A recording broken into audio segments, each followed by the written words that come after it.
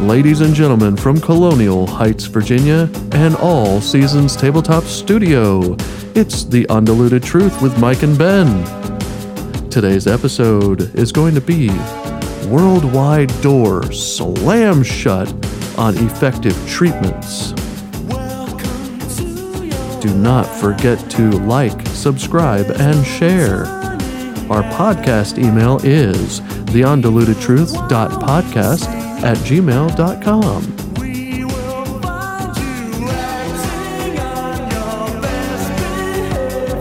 Are you on your best behavior?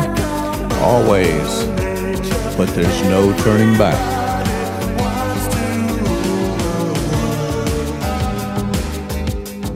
Once again, welcome to The Undiluted Truth. I am Ben, and without any further delay, let's go ahead and welcome in our host, Mike. Hey, good afternoon, Ben. Good afternoon. Great to be here again. Yes. And there is no turning back now. That is very true. That is very true. Welcome to all of you rock tumblers and truth seekers. Welcome to your life today through The Undiluted Truth. And we are just more than glad to be here. We're excited.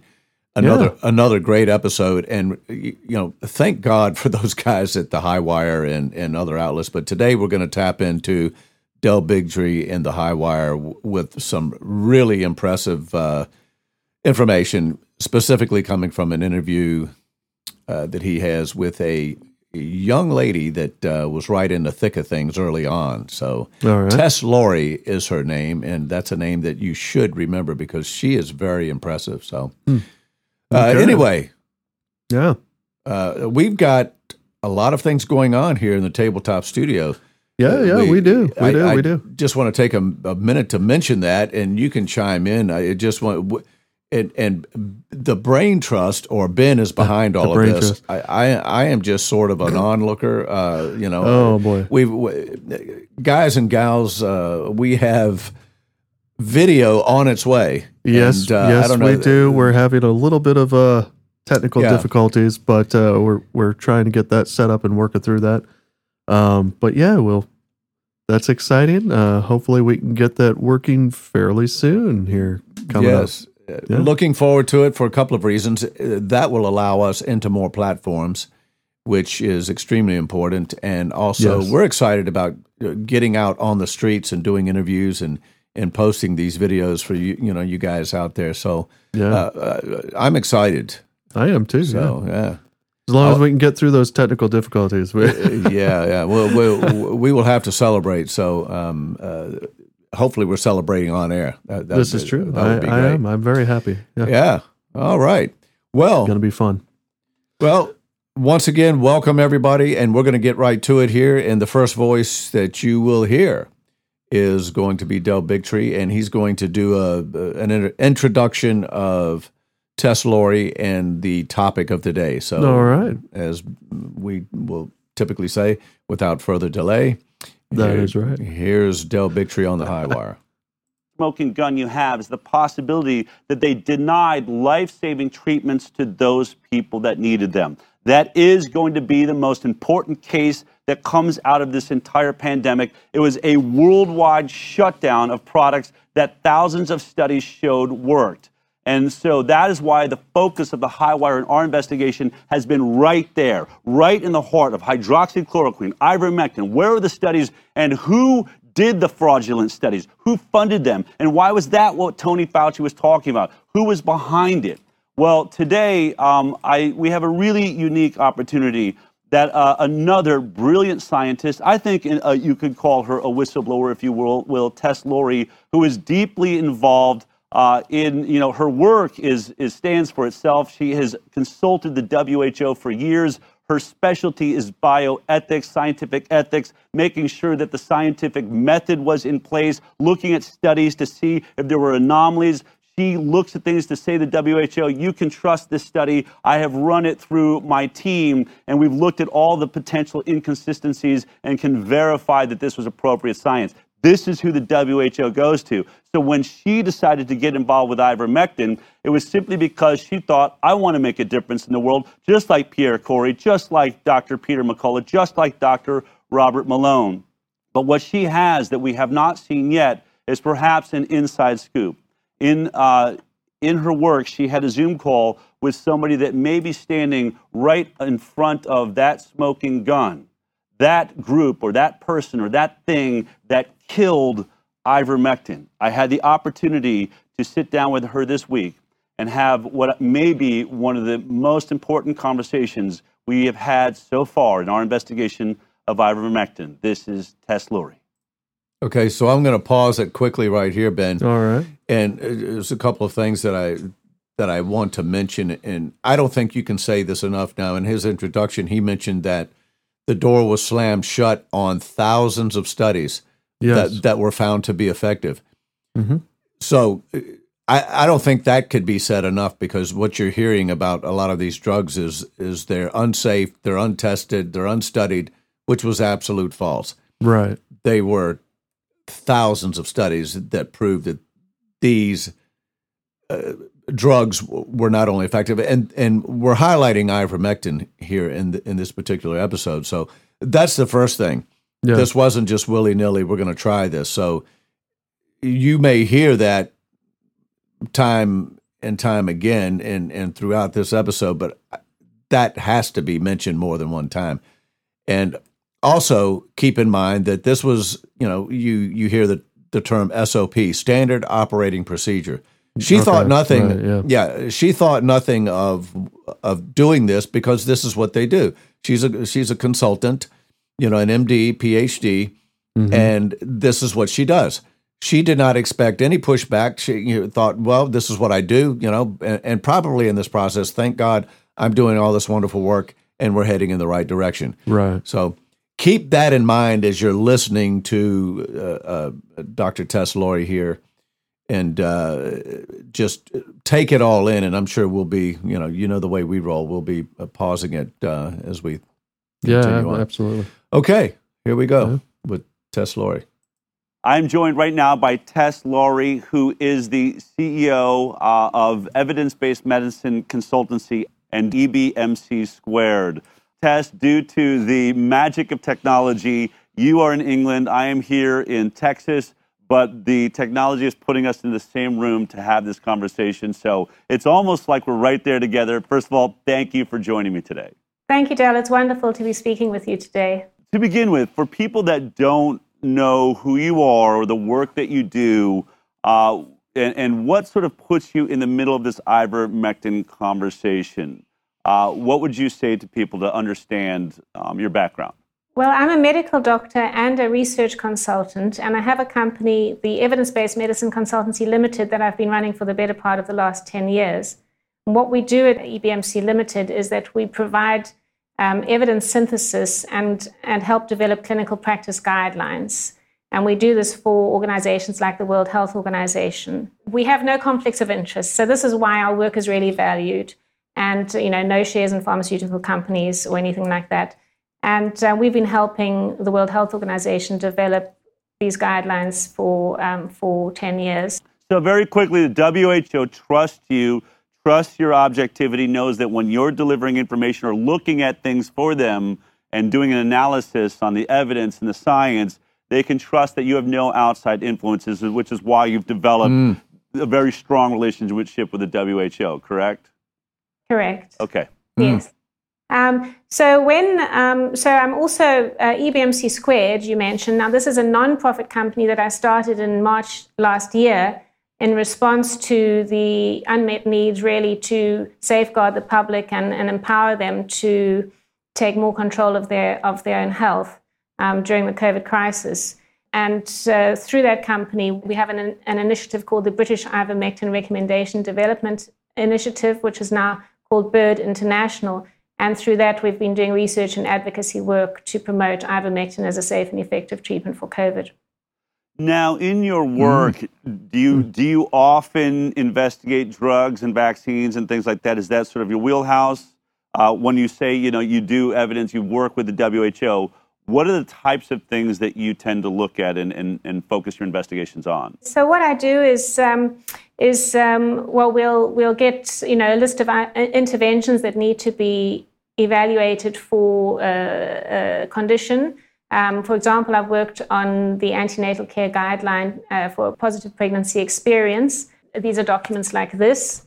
And in these documents, there's 40 or so interventions that may be assessed for effectiveness and safety. Not only effectiveness and safety, actually, we look at the acceptability and feasibility, the cost effectiveness and equity implications, and also what people's values and preferences are related to interventions. So there's a whole lot of different sorts of evidence that we integrate into what's called an evidence to decision framework, and we prepare these documents, and then usually I would go to Geneva, for example, and present the evidence in front of a panel of stakeholders that would range from doctors to country representatives. I would assist in guiding them to make a recommendation on whether to recommend an intervention in certain contexts, for example, research, whether to recommend outright or not to recommend because there is insufficient evidence on effectiveness or concerns around harms.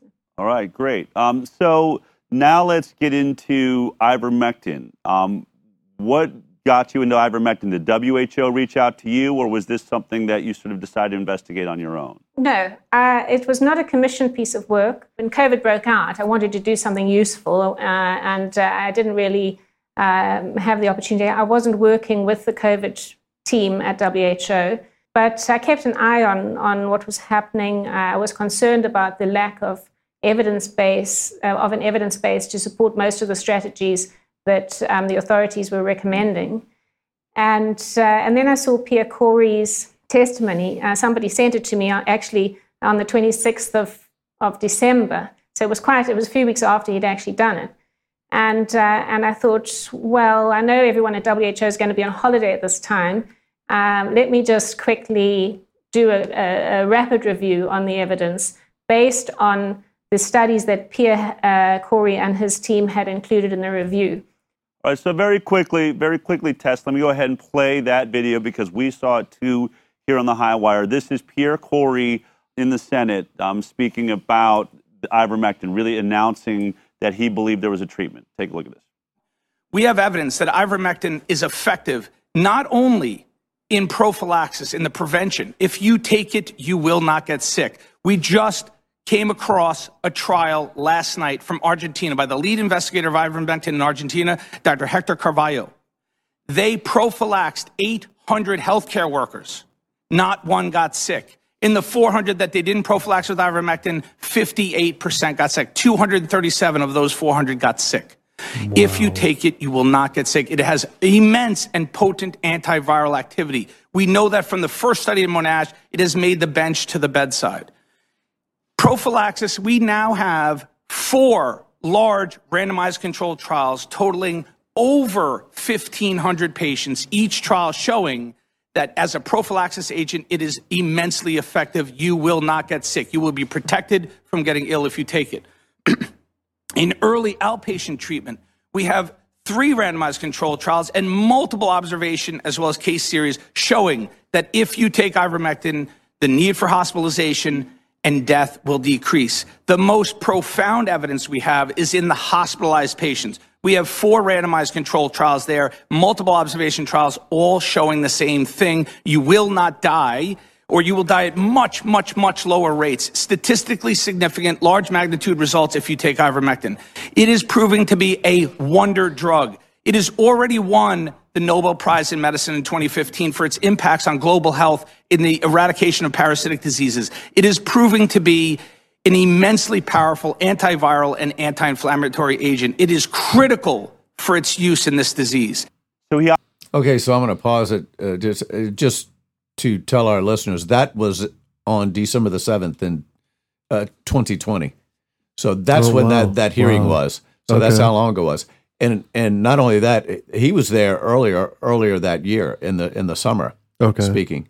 So, but of course here with more information, more trials done and successful, just unbelievable information and success with that drug.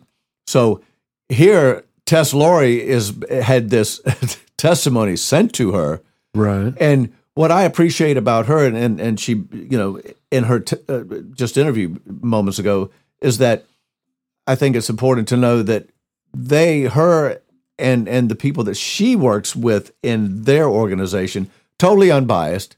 They're not out there to be bought and paid for. Don't get me wrong.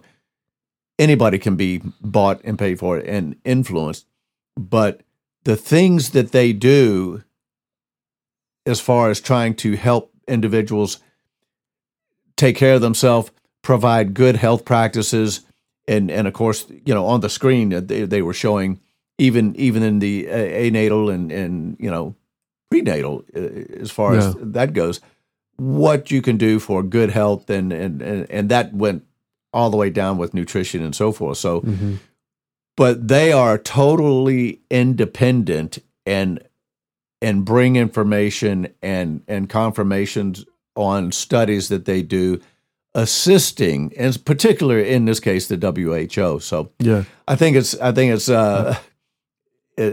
interesting to know that I don't think she had ever heard of Pierre Kory until someone sends her this, and she's like, "Wow!" And Oh, that was Pierre Kory. Yes, that was sorry, Pierre Kory. I was having a brain fart. Yeah, that was there. Dr. Pierre Kory in one of the testimonies there in the Senate. Yeah, because I was about to ask you when I saw the room shot there. Yeah.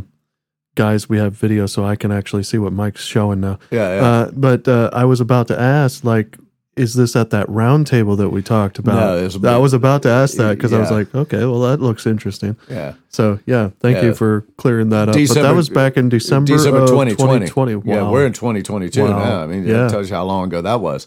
So this was right in the middle of everything, and it was, hey, and the excitement, you could hear him. Oh, yeah. There was excitement and frustration. Right. Guys, this is what we need to do. And it's almost as if, what's the holdup?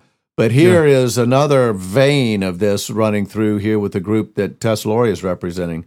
That is, okay, well, boy, this is worthy to be excited about. So let's move on it. So anyway, I wanted to just make those points, and we'll continue on here. Right. Obviously made very strong statements for a doctor he's reticent about, but he said, I am saying it's a miracle cure. Obviously, very big statements. He talks about a body of scientists that he's been working with. So you decided to try and evaluate the information that he was referencing, the studies that they were pointing to. And so what did you see there? I must just point out it was very strange to me to see a doctor having to stand and beg before politicians to use a safe old medicine. So my curiosity was piqued. And so I included the randomized controlled trials, and I also included the observational controlled studies that I assessed as being of higher quality.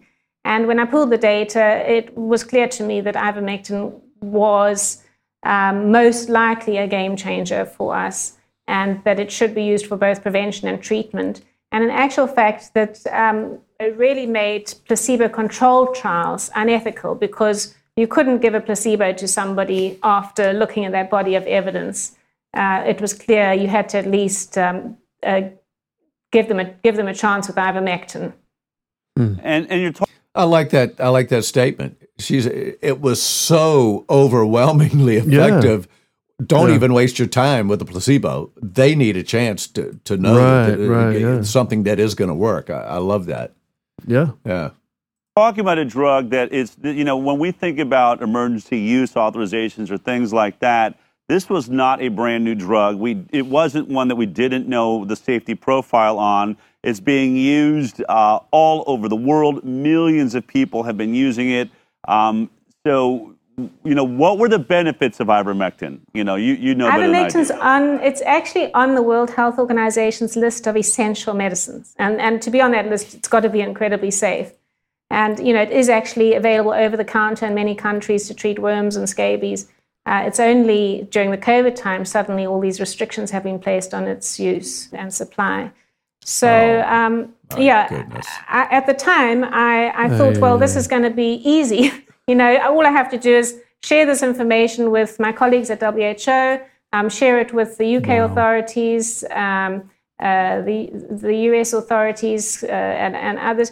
and then I can just get back to work. That was my holiday, Right. my holiday work. Good and thought. I shared it with the UK authorities and WHO, and there was no response. And at that time, there were, certainly on the news, it seemed like tens of thousands of people were dying every day. And so a few days went past, a couple of days, I reached out to Dr. Andrew Hill, and it was Pierre Corey who put me in touch with him.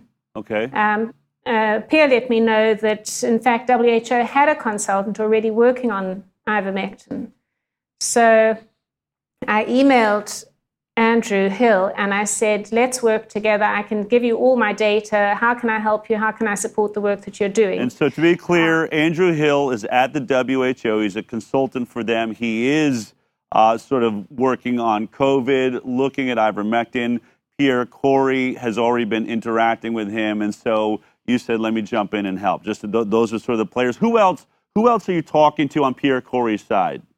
Well, in actual fact, that wasn't really how it works. Andrew Hill he's at the University of Liverpool. Okay. And so he's not actually at the WHO, and he was employed by Unitate, it seems, who collaborates with WHO a lot. But he certainly was the appointed WHO consultant to do the review. They were presenting at the NIH on, I think, the 6th or 7th of January. And they being who? Who's the they that's going to be presenting at NIH? Pierre Corey and Paul Marek, okay. Doctors from the Frontline Critical Care Alliance. Okay, so it's a couple of things, and then you saw a picture there of Paul Marek. He was also in the most recent roundtable, and he was the older gentleman that spoke of having to sit there and watch his patients die, and he got choked up and teared up. That was him. Okay. And Pierre Corey was underneath him. But important to point out here, the WHO doesn't necessarily have their own doctors that go into a lab and look this information over, study it and whatever. Right. They reach out outside of the organization, and two people like the two doctors mentioned here, with Tess Lawrie and this other doctor from Liverpool, that are part of other organizations to assist in studying and sort of investigating and doing trials and so forth, and then reporting back. Yeah. So very interesting to me. And as this develops a little bit further on, I'm interested to know what is going to be the reaction of what they're finding. Yeah, that's going to be, and I was just wondering, because she mentioned, I forget, oh man, brain fart again. I forget who she mentioned, but she mentioned January. Now, is that, because this is in December that the Pierre Corey said what he said, so I'm wondering what January this is, but maybe she'll clear that up. I would say it was 2021. That's what I was going to I'm sure it was. Okay. All right? Yeah. Okay, let's roll on. And Andrew Hill. So the three of them were presenting to the NIH, and I'd still had no news from the UK authorities. So I made a video appeal to the UK Prime Minister Boris Johnson, just to say, look, I'm a WHO consultant. I've done this evidence synthesis. It looks like we've got a safe, established old medicine that works for prevention and treatment of COVID.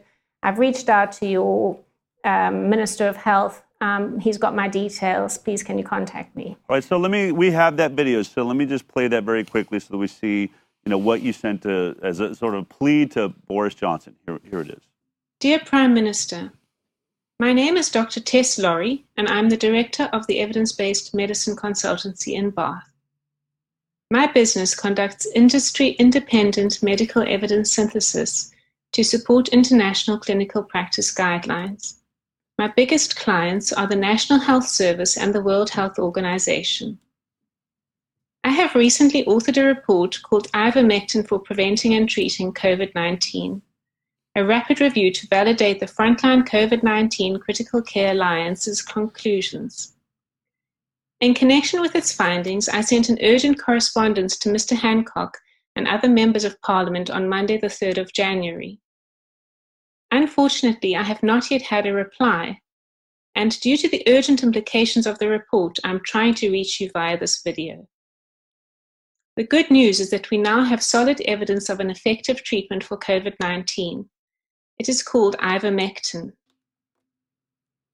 Ivermectin is a very safe and effective anti-parasitic medication widely used in low and middle income countries to treat worms, lice, and scabies in both adults and children. It has been around for decades, and not only is it on the World Health Organization's list of essential medicines, it is a Nobel Prize-winning medicine due to its increasing usefulness across a range of different illnesses. Between Christmas and New Year, I independently reviewed 27 studies presented by the Frontline COVID-19 Critical Care Alliance as evidence of ivermectin's effectiveness. The resulting evidence is consistent and unequivocal. Ivermectin works well both in preventing COVID infections and in preventing deaths, at the same doses used to treat lice and other parasitic infections. I am very pleased to inform you that this evidence solidly substantiates the FLCC's recommendation that ivermectin should be adopted globally and systematically for the prevention and treatment of COVID-19. Because I know there is a lot of fake news going about, I would like to assure you that you can trust the integrity of my report, because I'm an experienced independent medical research consultant whose work is routinely used to underpin international clinical practice guidelines. In addition, I have no conflict of interest and have received no funding for this report. But most of all, you can trust me because I am also a medical doctor, first and foremost, with a moral duty to help people, to do no harm, and to save lives. Amen. Please may we start saving lives now. Amen. Thank you very much for your help. Mr. Hancock's office should have my details. All right, so you make this appeal to Boris Johnson. You have Pierre Kory, Merrick, and Hill are all going to the NIH to have a conversation. And I'm assuming at this point, everyone must be very excited. Like we have a cure. This pandemic, essentially, we've got something that can really make a difference. So you must have been excited at that moment. Yeah, I was really excited, but also I was getting a little bit worried that nothing had happened, that there'd been no response, because on the emails I'd put urgent, and I'm available to talk anytime, and nothing really happened. And I know that Dr. Kory and Merrick were really disappointed with their meeting at the NIH. And so I reached out again to... Why were they disappointed, if you don't mind my asking? I mean, what was the sense of what had happened at NIH? Well, it was that they had been very underwhelmed by the evidence. They hadn't said, wow, thanks very much. We can, we'll move on this. So, they were hopeful, but I still got a sense that they were disappointed and it hadn't quite gone as they had hoped.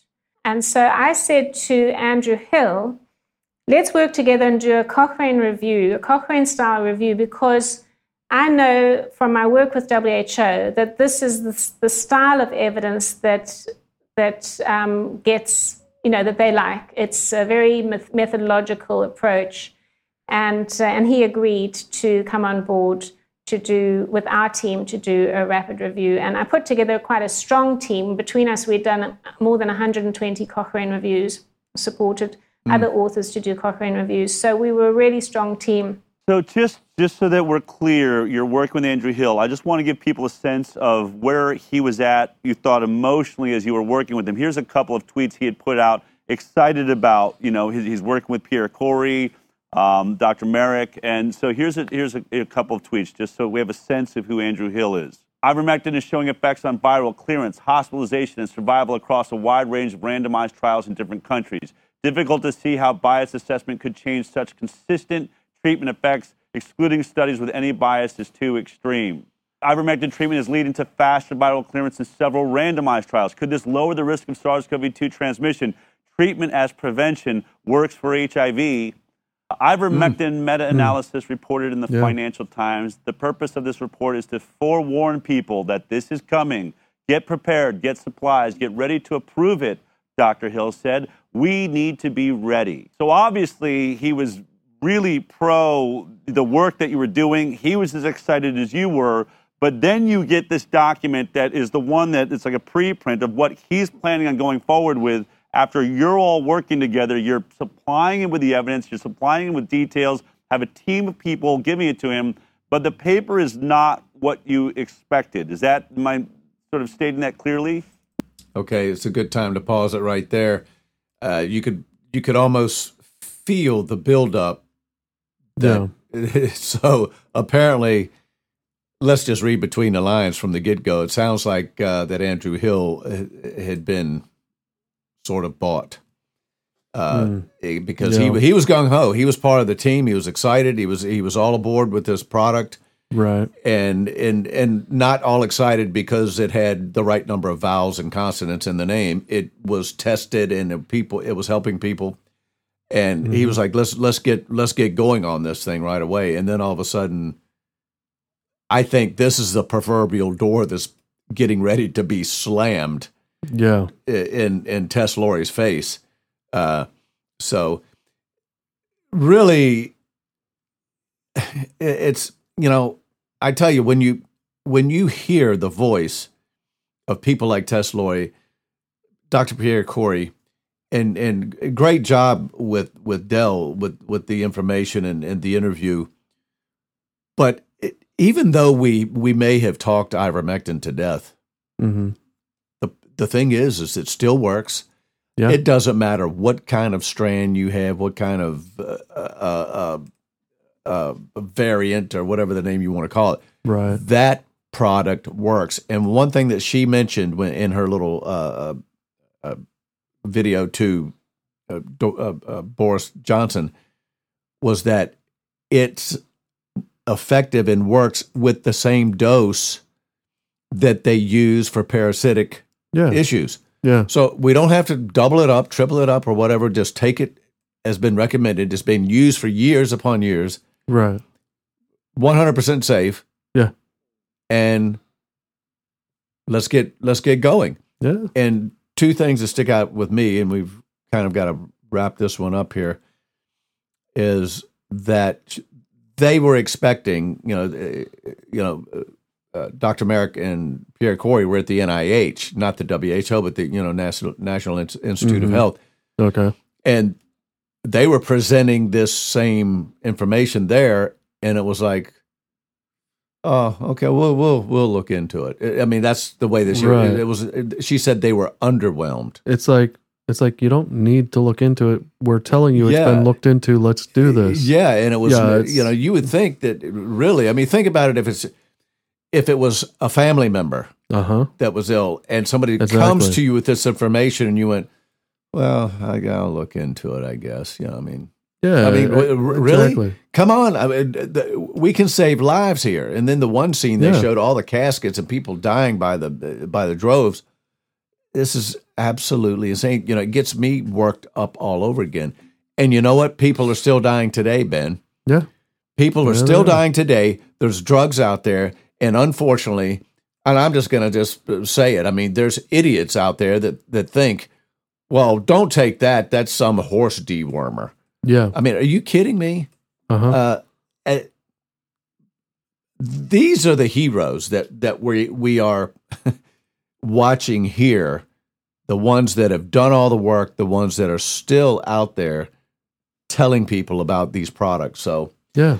Anyway, that sort of wraps it up for part one of this, and we'll have another episode of this for sure. So anyway, good stuff.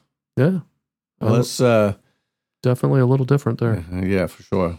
Well, let's go to the Lord in prayer as we close up. Father in heaven, we thank you again for this time to share truth, to share information that many around this globe may not have. We thank you for all of those that are standing up and doing the research and still, shouting from the rooftops, shouting through their megaphones, bullhorns, whatever. We thank you for them. We ask for a special prayer upon them and their families to be protected, to be guided and led. Give them, as well as us here in this studio, the mental, the physical strength to continue to do what we're doing. And if there's anything that we can do or say in any special way to get the attention of those that we're addressing, whether it be in person or here, we ask that your Spirit speak through us. Mm-hmm. And we give you permission, Father, to work in our lives. And as we always say here, that as we part ways, may every intent of our thoughts be pure. We pray and ask these things in Jesus' name. Amen. Amen.